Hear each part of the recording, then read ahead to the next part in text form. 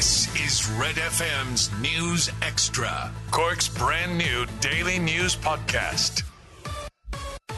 It's Wednesday. Good afternoon. I'm Lana O'Connor with Red FM's News Podcast.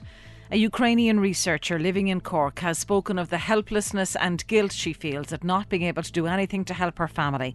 Tatiana Vagramenko began a research project at UCC yesterday, but says instead of being excited by the new challenge, she's constantly worried about her family back home in Ukraine. Tatiana's parents and her sister are in Crimea and are having difficulty escaping as the front line of the war has cut off the peninsula from the rest of Ukraine, while other members of her family are being forced to take shelter in underground car parks and metro stations due to Russian airstrikes and missiles. Speaking to Red FM News, Tatiana says there's still a sense of disbelief about what's happening in her country. I feel like this is not real. I think that I'm just sleeping and this is my nightmare. I refuse to believe that it's happening to my country, that's happening to people I love. I wouldn't say I'm desperate. I think it's something beyond any feelings. That's a tragedy to me. It's difficult as this, I know I'm not the only one Ukrainian who, at the moment, not in Ukraine. This is the increasing sense of being helpless and being guilty, because if you're not there, you cannot help them, you cannot save them. The Lord Mayor of the city is hosting an anti-war demonstration in the city today. Councillor Colm Kelleher says the invasion of Ukraine by Russia is disgusting and will be leading a demonstration at the gates of Bishop Lucey Park today. The Lord Mayor will lay a wreath and tie a yellow ribbon to the gate of the park to symbolise the support of the people of Cork for the people of Ukraine. The Ukrainian flag will also fly at the park, and the Lord Mayor has invited members of the Ukrainian community in Cork to join him. The National Council for Special Education has reversed its decision to close early intervention classes at Kilbrittain National School.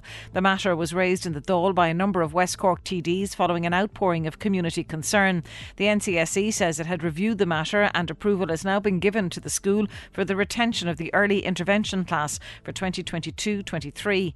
The NCSE has also confirmed that a new special class is being opened by the school to cater for children transitioning from this year's EI class. A motorbike has been caught doing 182 kilometres an hour in a 50 kilometre zone in Clara, County Offaly. It was one of 1,675 vehicles caught speeding during National Slow Down Day, a joint operation between the Gardaí, Go Safe and the Road Safety Authority, which ended this morning at 7. Here in Cork, a motorist was detected travelling at 72 kilometres an hour in a 50 kilometre zone on the R600 in Balgooley, with two motorists found to be travelling 20 kilometres an hour over the speed limits on Church Road in Carrigaline and at Coolrow in Ballincollig. Gardaí and the RSA are reminding motorists of the dangers of speeding and are urging all drivers to slow down and always abide by the speed limits. Finally, today is Ash Wednesday. It's the first day of Lent and it's also National No Smoking Day. The HSE's Tobacco Free Ireland programme is calling for people to log on to quit.ie or call 1-800-201-203 to get help in kicking the habit. Dr Paul Kavanagh from the programme is urging people to take 3 steps as they try to quit. The first step would be to be very clear in their mind as to what their motivation is. The next step I would recommend is that somebody makes a plan, that they set a date, that they think about triggers which may cause them to relapse to smoking, or potentially how they might deal with cravings when they go through withdrawal from nicotine. The third and most important step that I would recommend somebody take if they're going to stop smoking is that they would reach out for support. Don't forget to like and subscribe to get Red FM's News Extra daily. Starting with football, and Jürgen Klopp is playing down any talk of a potential quadruple. Liverpool won the League Cup on Sunday evening. They're in contention for the Premier League, Champions League and FA Cup. They face Norwich tonight in the 5th round of the Cup, and Klopp was asked about the possibility of a clean sweep. It's not that we think, we are close to win a quadruple.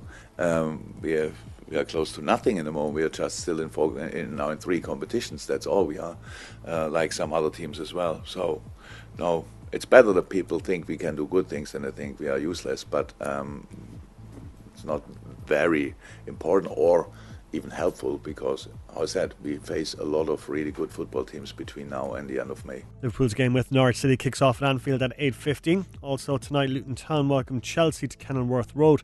That is a 7:15 kick-off. Elsewhere, it's an all-Premier League tie at St Mary's. Southampton take on West Ham.